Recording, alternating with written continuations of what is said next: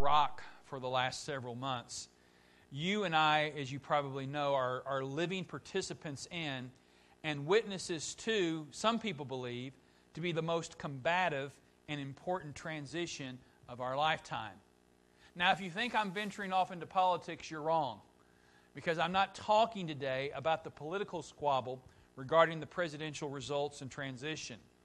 The transition to which I'm referencing this morning is between the kingdoms of this world and the kingdom of God.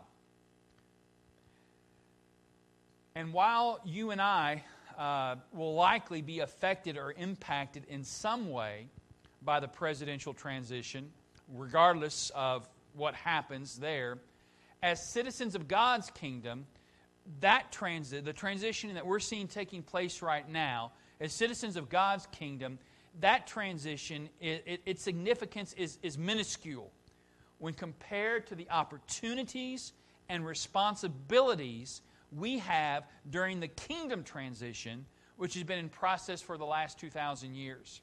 What is happening today in our country has no effect. Has no effect. It cannot, I'll say this now and I'll say it at the end, it cannot thwart, it cannot defeat, while it may try to hinder, it will not keep back the opportunities and responsibilities we have as being part of God's kingdom in this transitionary time between the inauguration of His kingdom and the consummation of His kingdom. We have tremendous opportunities. We have much to be hopeful about. We have much to be grateful about. We have much to be able to look forward to of what God can and will do in our lives as we serve Him. So regardless of who occupies 1600 Pennsylvania Avenue, and if you don't know where that is, it's not down here, okay, in Kennedale. We're talking about in Washington, D.C. That's the address of the White House. Regardless of who occupies 1600 Pennsylvania Avenue, you and I have been given a responsibility and a role as citizens of a country. Hebrews talks about that they looked for a better country. We are citizens of a country that supersedes any national citizenship or interest. And the opportunities of our primary role and responsibility are clearly defined by an examination of the structure of our text today. Now, last week we began our overview by outlining the big ideas of this chapter. Again, chapter 13, it has 8 parables in it, and they come rapid fire. There's a couple places where Jesus kind of has an excursus. He kind of we might see that it's not a rabbit trail. He knows exactly what he's doing here. But there's a couple places where Jesus starts making some commentary. There's some questions. There's some answers. But these 8 parables come pretty rapid fire. And we look at kind of what's going on here. What's the big idea here? And part of that is the parabolic secrets. So why the change? And we're going to review that. And so I'm not going to spend time on that. Then we're going to look today, going to finish out by looking at the pedagogical structure, the teaching structure. Why does Matthew has a purpose in not only what he says, but Matthew has a purpose in how he says it. It's not just what he says, it's the way in which he says it. And the way in which he says it carries meaning. It stresses emphasis. It stresses importance. What is it that there are some things that Matthew does not want us to forget. And what are those things? What are the things he wants to do? And then we're going to talk about the paranetic significance. And again, we kept it all, trying to keep it all homiletical. Paranetic just means with moral. How does this apply to us? What's the moral significance? Even as we look at the structure of this text, there is 2 big messages that as we look at the parables, that all these other parables teachings are going to fit under. But there are 2 big things, 2 big messages that we can apply today and should apply throughout our lives. So we want to start with a quick review. And so let's kind of go back and do a quick review of what we looked at last week. And we looked at the parabolic secrets. In other words, why the change? If you remember, we told you that this chapter represents a paradigm shift in Jesus' teaching, in the way that Jesus is teaching. As you make your way through the first 12 chapters of the book of Matthew, you see the fact that Matthew speaks openly to the Jews. He talks to them. He's speaking to them openly. His teaching is straightforward. He speaks to them in a way so that they understand the truths that he's telling them. But in chapter 13, there's a change. And that change occurs that Jesus no longer is speaking to them openly, to the religious leaders and the people openly, but he now is conveying truth to them by means of parables. Look again at verse 3. And he told them many things in parables, saying, parabole. And this is the first use, as we told you last time. Parabole, it is the first time Matthew uses this word in his gospel. And he uses this word 17 times in his gospel, the word parabole, that's translated parable. 12 of those times is used in chapter 13. So there's something going on here. There's something different that's taking place. And Jesus now is beginning to teach to the religious leaders and teach to the people in parables. And we talked about that these 8 parables are about, the topic of these 8 parables are about the secrets of the kingdom. Now, the religious leaders and people understood the concept of the kingdom. Their concept of the kingdom was that God has promised that that there would be a physical descendant from David who would sit upon the throne of David, and Israel would be delivered from all its enemies, and Israel would wholly serve Yahweh. And they knew that. It was clearly understood. They were looking for a Messiah. In Jesus' day, they were looking for a Messiah who would deliver them, who would provide for them, and who would enable them to be free from the yoke of Roman rule. But there's also some things about the kingdom there and that are hidden in the Old Testament. And Jesus is revealing to them the secrets. These 8 parables reveal the secrets of the kingdom. And we talked to you about basically 2 major secrets here that this chapter reveals to us. The first secret is this, is that prior to the consummation of the eschatological kingdom, an entire age would exist where the kingdom's presence would be on this earth via the children of the kingdom. In other words, Jesus has already taught them the fact, and we looked at it from Matthew 11 and 12, that Jesus' presence means that the kingdom is here. The kingdom has been inaugurated. It's not been consummated, but it has been inaugurated. And again, I'm dispensational in my theology, but this type of dispensation is known as progressive dispensationalism. I'm not traditional, I'm not classic, I'm progressive. And so you have this sense where you have the fact that the kingdom has been inaugurated.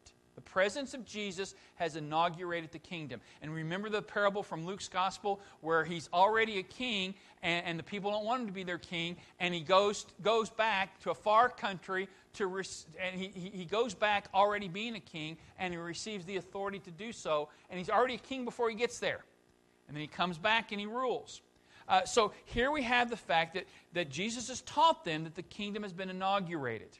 But part of what the secrets are is that prior to Jesus coming back and sitting upon the throne of David in Jerusalem, that there is a time. Now, a classical or traditional dispensationalist will say the kingdom has been postponed.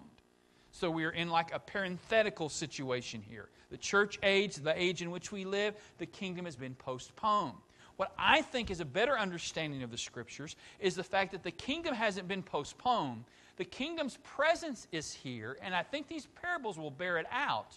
The kingdom's presence is here, but its presence is through the children of the kingdom. We don't have anybody ruling on an earthly throne. King Jesus isn't ruling on an earthly throne right now. He will one day, but he isn't right now. He's ruling from a heavenly throne, which is equated, we've seen in other passages, equated with David's throne. But he's not ruling on a heavenly throne. And so we are living as aliens in the kingdoms of this age. We are citizens of the kingdom of God, but we are here on this earth as salt and light. And part of our job is to show a world who is lost and doesn't even realize it, to show a world who is wrapped up in the thinking and the age of the kingdoms of this world of what it's like and what it's going to be like when King Jesus comes back. That's why the church is to love one another, regardless of our differences. That's why we're to forgive one another, to encourage one another. This is a shadow. What exists here should be a shadow, a foretaste of what it's going to be like in the kingdom. Now, it's not completely, because we get sick, we die, we sin against each other, but it should be a foretaste of what kingdom life is going to look like. And that's the secret. That's one of the secrets, is that there's a time frame between the inauguration and the consummation, and in that time frame, the kingdom's presence is on this earth, but its presence is seen in those who are children of the kingdom, and how they treat one another and how they deal with one another. The second secret was this, is that kingdom citizens are not identified by their ethnicity. For Jews, they believe that Messiah is Israel's Messiah. And certainly Gentiles could have a part in it, but they would be kind of like second-class citizens of the kingdom. According to this, is that it doesn't matter whether you're Jew or Gentile, we're all first-class citizens. We're all first-class citizens. So that was the idea of the second secret there. And we'll see that, I think, it bears out in the parables as well. Now, Jesus taught these secret truths using parables to keep the people and religious leaders ignorant. He intentionally hid these truths from their eyes. And the question would be, why? Why were they, and we looked at this last week, why were they to remain ignorant? And we found out from looking at several texts that they had rejected the revealed truth that the kingdom had been inaugurated and that Jesus was the promised Messiah, the promised King. They rejected it. Your powers are sourced in Beelzebub. Your powers are sourced in Satan. And the people, that was chapter 12. And in chapter 11, the people said, we like all the goodies, and it's kind of like what Jubal was referring to. They would say this, we want all the blessings that Jesus can give, just as long as we don't get the demands from Jesus. You know, in fact, if we can get the goodies without Jesus, that's okay. As long as we can get, and before we get too hard, again, let's think about our own life sometimes. A lot of times we get upset when we don't get the goodies. But what Christianity is, as long as we've got Jesus, we got all the goodies we need. We got all the goodies that are sufficient enough. And so that was what's going on. And because they had rejected those truths, because Jesus had openly spoken to them and showed them by His miracles and taught them by His words. His words were different. He taught with authority. He did the miracles of Messiah. And yet the people say, well, you know, all those things are well and good, but we want to make sure you play by our rules. When we play the flute, we want you to dance. When we play a dirge, we want you to mourn. You follow our rules. That's chapter 11 of Matthew. And the Pharisees in chapter 12, religious leaders, they didn't deny that what Jesus did was a miracle. They didn't deny that these were the actions of Messiah-like actions, but because they wanted the kingdom to be under their authority, and they wanted the kingdom to be run like they wanted it to be run, and because of their hard hearts and the fact that they really weren't, they believed that they were believers in Yahweh, but they truly weren't, because of that fact, Jesus' power is sourced in Satan. And we saw later on that Jesus basically says, you all are children of Satan in doing that. So He does that. It's for that reason. So that's the first thing that we looked at last week. So in this chapter, Matthew not only gives an accurate understanding of what Jesus taught using parables, he also helps us to understand more fully what Jesus is emphasizing by how He structures the content, and that brings us to the second, the pedagogical structure. And so let's look at the text now. As we look, our focus here is on verses 1 through verses 52. That's the focus of these 8 parables. This passage of Scripture is basically broken into 2 major sections. And those sections, those sections are divided in such a way, they're divided by geography, where something happens. So look at the first section is verses 1 through 35, and this deals with Jesus and the crowds. So look at verse 1 again. That same day, Jesus went out of the house and sat beside the sea, and great crowds gathered about him, so that he got into a boat and sat down, and the whole crowd stood on the beach, and he told them many things in parables, saying. So you have the situation where Jesus is by the sea, and great crowds come to him. Now, the second section begins in verse 36, and look how it begins. Then he left the crowds. So everything, verses 1 through 35 is among the crowds. Then he left the crowds and went into the house. So those are the two major divisions. Verses 1 through 35 deals with Jesus and the crowd, or crowds. Verses 36 through 52 deal with Jesus and the disciples. So the first section, he's speaking to the crowds. The second section, he speaks to the disciples. And these two divisions, and this is where you're going to need your sheet, these two divisions have similarity of content, and also they comprise one chiastic structure. So if you've got your sheet there, and again, like I said, this was way too much to put on a screen. So if you got your sheet there, when you look at this, basically in that first section, you have a setting. It tells us that Jesus was beside the sea. Also, you have a setting in the second when he speaks to the disciples. He's into the house. Or again, you got Jesus in the house. Whoop, whoop, okay? So you have him beside the sea, and you have Jesus in the house.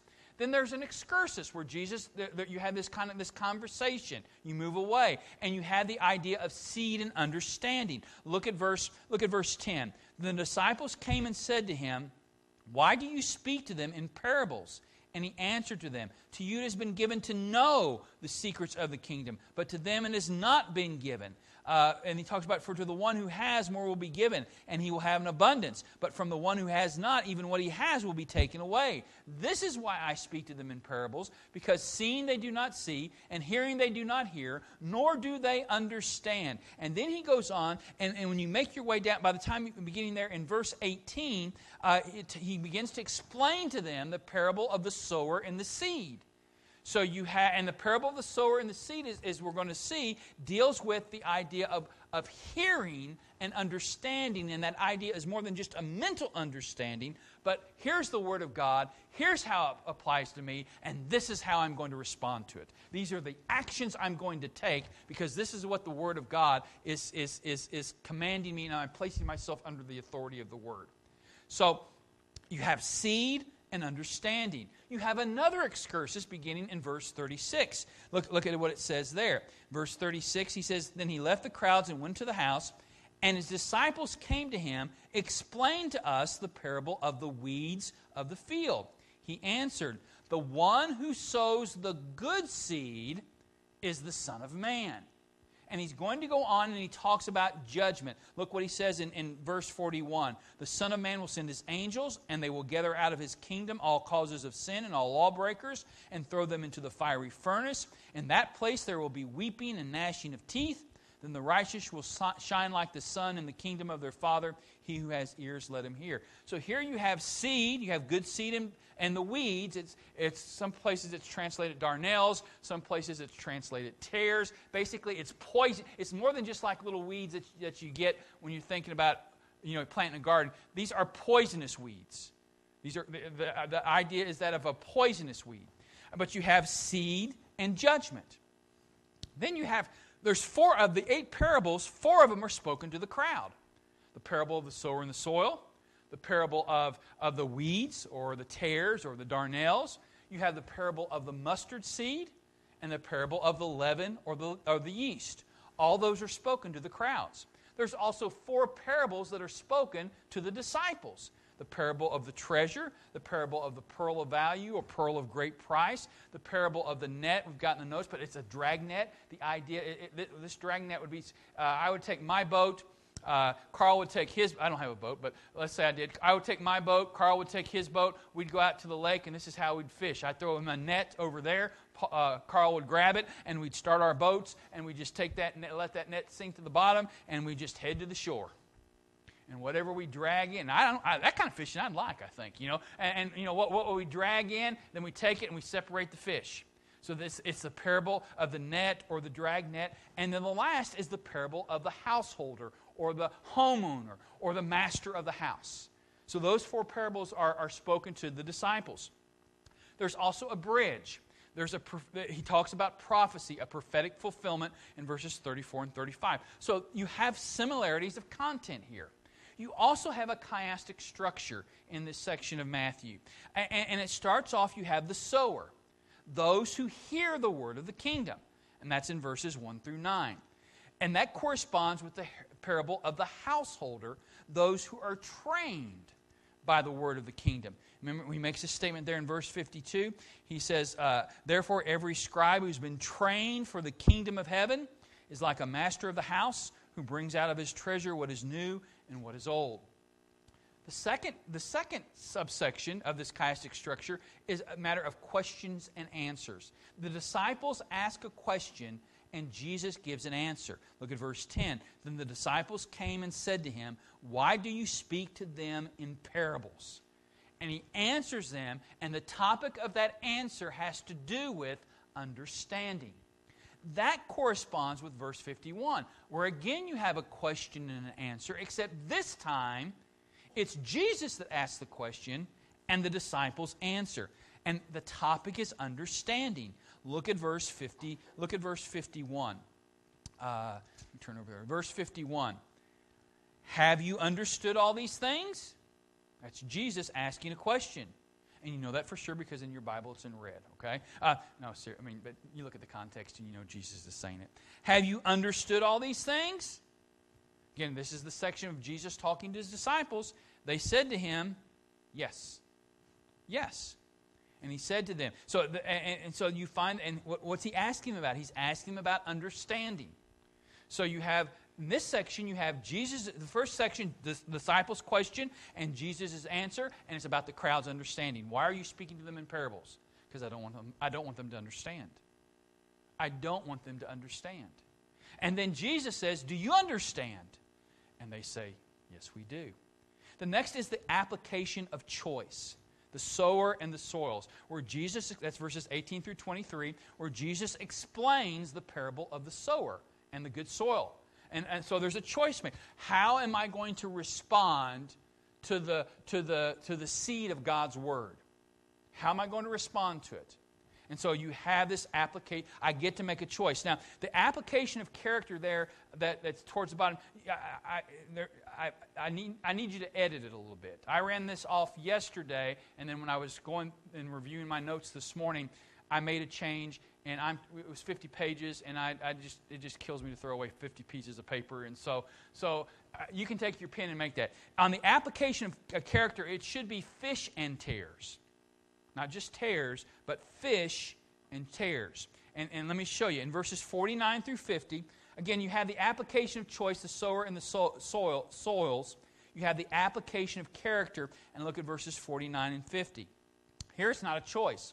You are what you are by character. He says, again, I keep on getting, verse 49. He says, so it will be at the close of the age. The angels will come out and separate the evil from the righteous. That's character. And throw them into the fiery furnace. In that place there will be weeping and gnashing of teeth. Now, how you tie that in with the fish and tares is that in verses 47 and 48 is the parable of the dragnet, where he says, look at verse 48, end of verse 47, the net is thrown into the sea. They gathered fish of every kind. When it was full, men drew it ashore, sat down and sorted the good into containers, but threw away the bad. So there's a separation here based on character. You know, if I'm wanting to eat crappie and bass, I'm going to throw away the carp. Or as we used to call them in Ohio, sewer bass. You know, you're going to throw away the sewer bass, and we're going to keep the crappie and we're going to keep the bass. Okay, and I'm not a big catfish. Well, sometimes I eat catfish. You know, maybe keep the catfish, but you based on what they are, you throw them away. And that same inference, that same application is found, and you want to put, after verse 49 and 50, you want to put C verse 40. because you have that. Look at what it says in verse 49. So it will be at the close of the age. Now look at verse 40. Just as the weeds are gathered and burned with fire, so will it be at the close of the age. So in that parable of the tares are tares. They're weeds. That's their character. You separate the weeds from the wheat, and you bind up the wheat, and you throw away the tares. You burn the tares. So this idea of character. The next area is you have the parable of the tares in verses 40 through 30. It speaks about the good and bad, separation and judgment. Verses 47 through 48 is the parable of the dragnet. You have the good and bad, you have separation and judgment. Then you have two parables that basically their topic is the same thing. The parable of the mustard seed and the parable of the leaven. The mustard seed is the smallest of seeds, and yet when you plant it, it grows into this great large plant where even birds come and lodge in it. Talking about growth. From this little beginning began this great growth. And then also of leaven or yeast. When you're baking bread, all you have to put in it is a little bit of yeast. And that little bit of leaven, as Paul says, it leavens the whole lump. It goes in there and it will permeate that bread. Just a little bit permeates the whole thing. And so that deals with the idea of kingdom growth. You have the parable of the treasure in verses 44 through 46, and the parable of the pearl of great price has to do with value. It talks about treasure. It talks about this pearl that when it's found, you sell everything to get. And so it's dealing with kingdom value. Why is the kingdom so important? How should we view the kingdom? Why we should live for the kingdom? Because what happens here is transitory. What happens here burns up. But also what happens here is preparing us. It's important because if we live for kingdom principles, if we live to be good kingdom citizens and good kingdom caretakers, it shows the world that what we value is the kingdom. Whether you were disappointed in this election or whether you were disappointed in past elections, that's okay. But what is not okay is if we respond to it the way the world responds to it. That's not okay. Because we are different. I can be disappointed. I can be joyful. But the truth is, regardless of that, I'm a kingdom citizen. And this is what I should be living for the kingdom, foremost and primary. So he talks about that. And then you have the two middle sections where you have prophecy fulfilled in verses 34 through 35. Look at that verse real quick. He says, all these things Jesus said to the crowd in parables. Indeed, he said nothing to them without a parable. This was to fulfill what was spoken by the prophet. Boom. And then he quotes Isaiah. So you have fulfilled prophecy. Then you have prophecy foretold. He talks about the consummation. Look at verse 36. Then he left the crowds and went into the house. His disciples explained to us the parable of the weeds. He goes on, he talks, and we've read other passages from it. Verse 41, verse 39. And the enemy who sowed them is the devil. The harvest is the close of the age, and the reapers are angels. And he talks about the fact that the consummation is still ahead. He says he's going to throw them into the fiery furnace. In that place there will be weeping and gnashing of teeth. Then the righteous will shine like the sun in the kingdom of their Father. He who has ears, let him hear. So he talks about prophecy fulfilled and then prophecy foretold. So that's the chiastic structure. So that helps us, as we make our way through that helps you to see that there's something going on here that Matthew is trying to emphasize. And as we work our way through these parables, we will discover specific emphases and applications of importance from each one, but they're going to fit within that chiastic structure. But the structure also unpacks for us the paranetic significance or the moral significance. How does this apply? All this is great. All this knowledge is good. You can go to work tomorrow and say, hey, have you ever thought about the chiastic structure of Matthew 13? And your coworker will probably say, you know what? I was just thinking about that the other day. And good. Let me share with you the chiastic structure of Matthew 13. In fact, I've even got a sheet here that can help us out. Okay? No. The knowledge that God gives us is so that our lives can be changed and transformed. So, with all of that, are we doing this morning? We want to do more than just fill our heads. We want what's going into our heads to affect our heart so it changes our lives. So what is it? What are the things that we should be thinking about as we leave here that should change the way we live?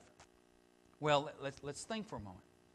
Let's start with the 4 parables. Remember, there's 8 parables. 4 of them are to the crowds. 4 of them are to the disciples.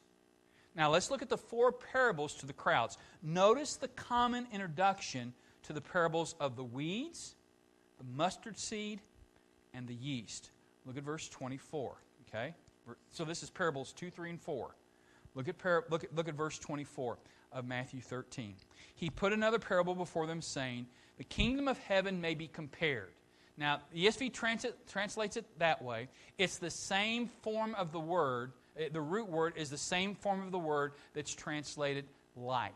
Okay? But even in our English, to say the kingdom of heaven may be compared, we could say the kingdom of heaven is like. We're saying the same thing. Because like is giving what? A comparison.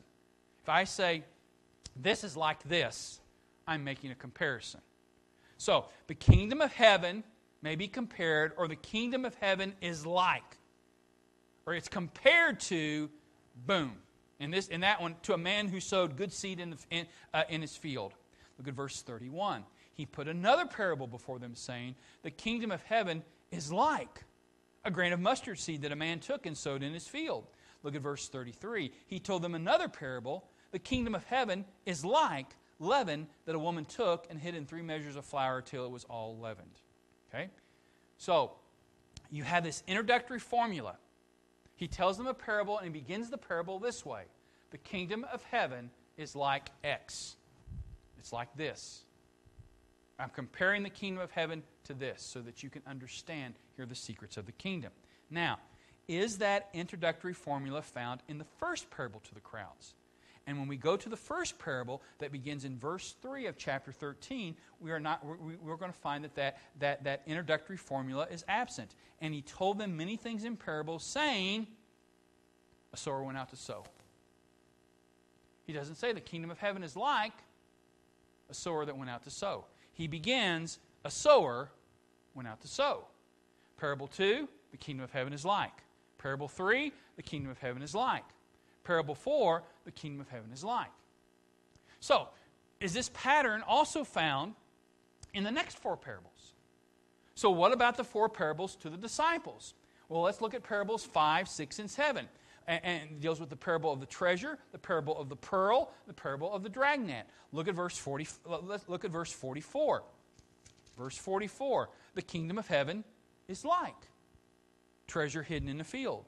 Look at verse 45. Again, the kingdom of heaven is like a merchant in search of fine pearls. Look at verse 47. Again, the kingdom of heaven is like a net that was thrown into the sea. So, the formula is not found in the first parable. It's found in 2, 3, and 4, which are the parables to the crowds. The parable to the disciples are 5, 6, 7, and 8. And you find that introductory formula in 5, 6, and 7. Okay? What about the last one? There's a twist in the last parable. Look at verse 52. Therefore, every scribe who's been trained for the kingdom of heaven is like a master of a house who brings out of his treasure what is new and what is old. You do find the phrase. The kingdom of heaven is like. However, there's a twist here. And the twist is the fact that this phrase is not used in the same way that it's used previously. First of all, the obvious thing is that it's not an introductory formula. All the others, 2, 3, and 4, 5, 6, and 7, all begin with, the kingdom of heaven is like. You do find that phrase in verse 52, but it's not at the beginning. But also, there's a difference of comparison. In parables 2 through 7, the kingdom of heaven is like X. The comparison is not being made to the kingdom of heaven. Look at it again. Therefore, every scribe who has been trained for the kingdom of heaven is like a master of a house. What's being compared? Every scribe, what's it being compared to? Master of the house. And the other parables, the kingdom of heaven is compared to this. In this, the scribe who it modifies, the kingdom of heaven modifies. The scribe, the expert in the law, modified, who has been trained by kingdom principles, is like a master of a house. So the comparison, again, the phrase there, "kingdom of heaven is the kingdom of heaven is like," it's modifying the scribe. Therefore, every scribe, here's the modifier, who's been trained for the kingdom of heaven, is like a master of the house. The comparison is not between the kingdom of heaven and something on this earth. The comparison is between a person who has been trained and molded by the principles and teachings of the kingdom of heaven to the master of a house. So, you don't have this formula in the first one and in the last one. The first and last parables lack these formulas, and so therefore they form an inclusio. You have this bracket. You have this first parable that doesn't have this formula. You have this last parable that doesn't have this formula, but all the parables in between that have this formula. The author wants us to pause. The divine author, as well as the human author, wants us to pause and take notice. Why do they not have that same formula? Is there some kind of tie between these two? Is there some kind of comparison or contrast? Is there a difference? What's going on here? Together, when we look at the first and last, together these parables help us to understand the moral application and significance of this chapter. So the first one is the parable of the sower and soils. Now, we don't have time to get all into it, so let me just give you what it is, and then I hope to prove it to you as we make our way through the text over the next several weeks. The parable of the sower and soils is this. As believers, we have a moral obligation to hear the word of the kingdom for the purpose of becoming fruitful kingdom citizens. That's the moral obligation I have to the word of God. The moral, and he talks about the parable of the sower and soils is this. He throws out the seed of God's word. Some falls on the path and it's immediately eaten by the birds. Satan robs us of it. And we don't have to guess what Jesus means because he explains this to us. Then you have some that gets choked out by the weeds. And he talks about the cares and the riches of this world. We hear the Word of God, we respond to the Word of God, but because of the circumstances that are going on in our life, it chokes it out. We concentrate more on the circumstances than we concentrate on how we should respond to those things in a way that is biblical, in a way that's godly. And then he talks about that he sows it and it's received, and some of it brings forth 30-fold, 60-fold, 100-fold. And the purpose of this message today is to sow seed in my life and your life that bears forth fruit. That something that's said today will cause your life to change. Every Sunday, every Bible study lesson, every time the Bible study teacher teaches, every time we read the Word of God, every time we listen to a podcast, every time we read a book, a book by a biblical, it's a book that deals with a biblical subject or a biblical topic. All of that is so that it will change our lives and bring forth fruit. And so that's the first parable. And so all of this is Jesus is teaching these kingdom secrets. All of this has to relate. This all relates to the fact that you and I have a moral obligation to hear the word of the kingdom for the purpose of becoming fruitful kingdom citizens. That's the goal for your life as a believer. That's the goal for my life. That God's word will change me and transform me by the power of the Holy Spirit till I look more like Christ and my life is fruitful. And a fruitful life is a life that brings blessing into the lives of other people. I mean, we're getting ready to put the playground out there, and you know one of the things we're going to do? That tree's coming down. It's an apple. Did y'all know we got apple trees out there? I bet you didn't, because you know what? You've never seen any apples on it, have you? It's a fruit tree, but it's borne no fruit.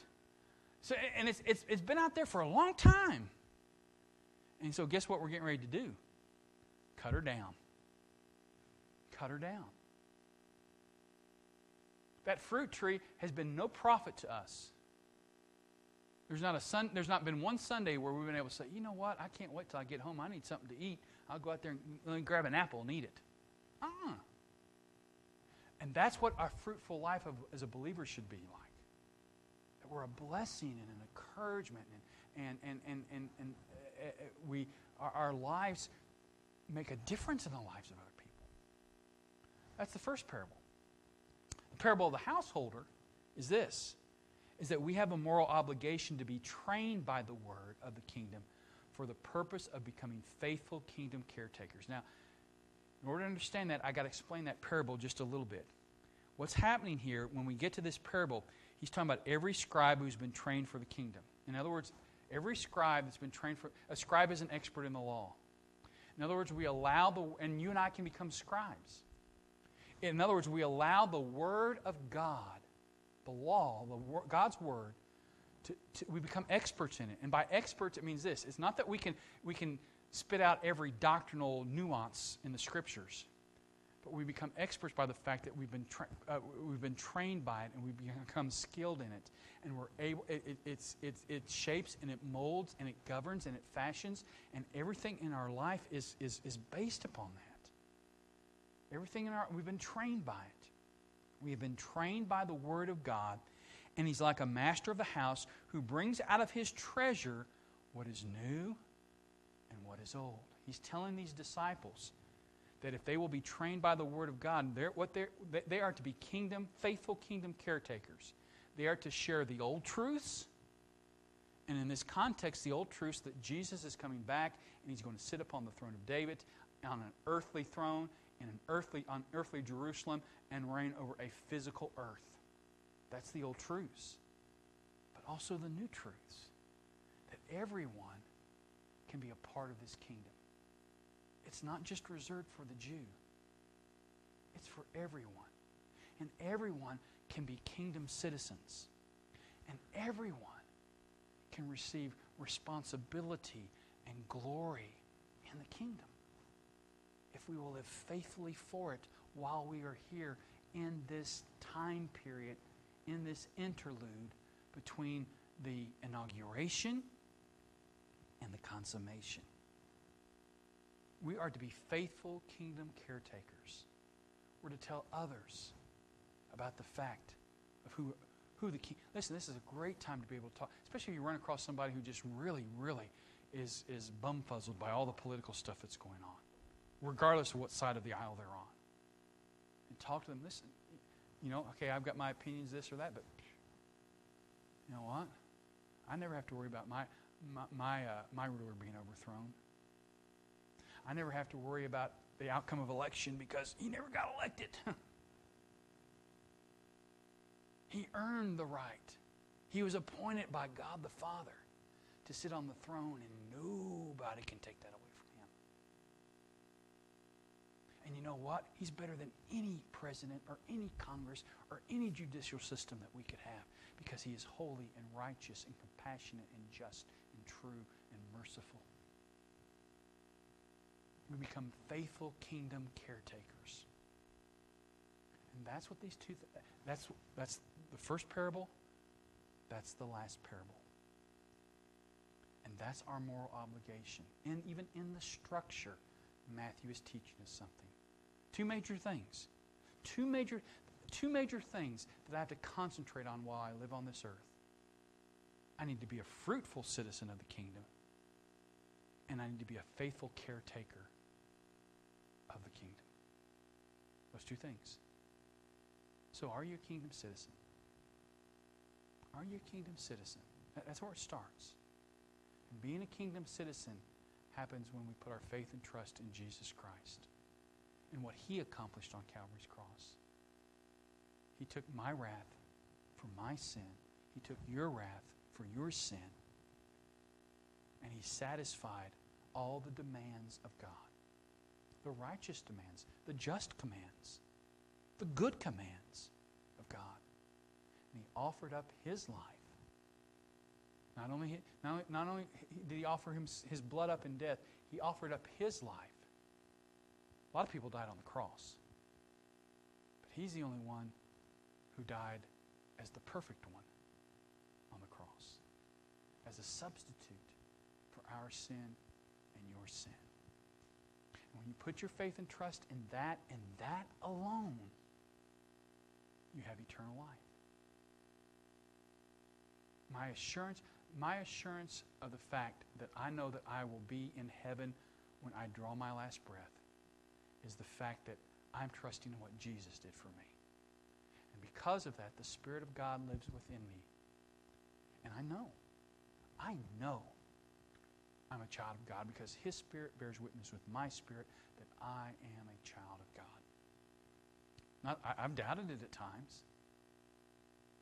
But oftentimes those doubts have been because of my own spiritual condition, where I've gotten away from Him. So are you a kingdom citizen? And if so,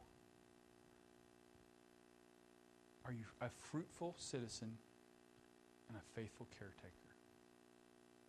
And while I'm concerned about the violence and division and the future of our nation, whatever happens, regardless of whatever happens, cannot thwart the opportunities we have of fulfilling our purpose as faithful caretakers and fruitful citizens of the kingdom of God. I don't care.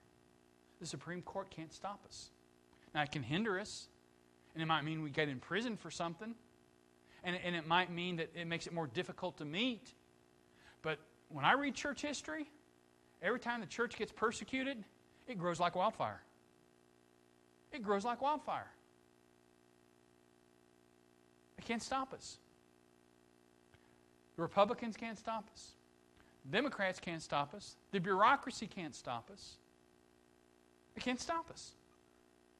It cannot stop us from being fruitful citizens of the kingdom. Nor can it stop us from being faithful caretakers of the kingdom. And so while things may be going on around me that concern me, while things may be going on around me that just simply aren't right, while the turmoil may exist and misunderstandings may occur and hatred runs rampant, I know whom I have believed. And I know that God can use us as a means to bring light to a darkened world. God has given us great opportunities as kingdom citizens. I've seen great kingdom citizens in communist countries. I've seen great kingdom citizens in democracies like ours. And I've come to the conclusion, though I prefer one government over the other, I like freedom better than tyranny. I do know this.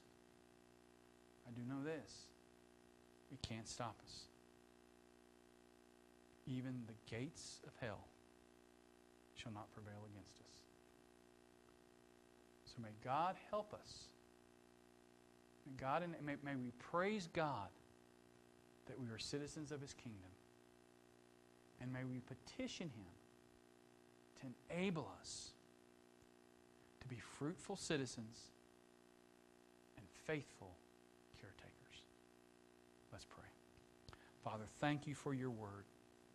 Thank You for the hope, the strength, the encouragement, the challenge that it places before us today. May we live out our faith. May we be fruitful as we hear and understand and apply the Word of God. May we be faithful as we bring out from the treasure that we've been given the new and old truths, and be able to be good caretakers of this transition period that You've placed us in, a transition period that is filled with violence in this world of those who hate Christ and His kingdom, of hatred towards those who are kingdom citizens of God. of the turmoil that exists as the kingdoms of this age seek power and control. Father, as we have been placed within this time of great transitional upheaval, an upheaval that's been going on since the resurrection of Jesus Christ. Father, I pray you help us to be, in the time that you give us on this earth, to be fruitful citizens and faithful caretakers. We thank you and we praise you for who we are and for what we have in you, but even more so for who you are. There's none like you. We understand you just a little, but the part that we do understand about you is enough for us to be in awe and amazement of our great triune God. We pray you help us this week to live out these truths. Pray you encourage our hearts, calm our souls. Help us to see this world through your lenses. And give us the compassion and the wisdom as we deal with those whose citizenship is of this world. Father, that you'd help us to persuade them to see the folly and, Lord, the desire for them to become citizens of a better country. We ask now, Lord, you work your grace in our lives today. And may we leave here changed for the glory of God. We pray these things in Christ's name through the Spirit. As heads are bowed and eyes are closed, as you know, we do not have an altar call, but we do have an invitation. We want you to respond to, you're going to respond to God's word today. You'll either reject it, you'll either try to pick it apart, take pieces you like, leave the pieces that you don't like, or you'll submit to it. I trust and pray you'll submit to whatever the Lord is wanting to do in your life today. I know it's hard. I know it's difficult. It's not easy. But there's great reward in submitting to God's will and submitting to what God has for our lives. So we're going to go to the Lord in a time of silence. Give you an opportunity to share with the Lord your heart, to be transparent, to be open with Him. He doesn't crush broken flax. He doesn't quench the embers that are burning.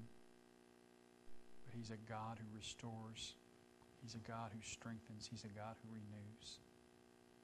So we want to just give you that time to speak to our God and King, and then we'll continue our worship.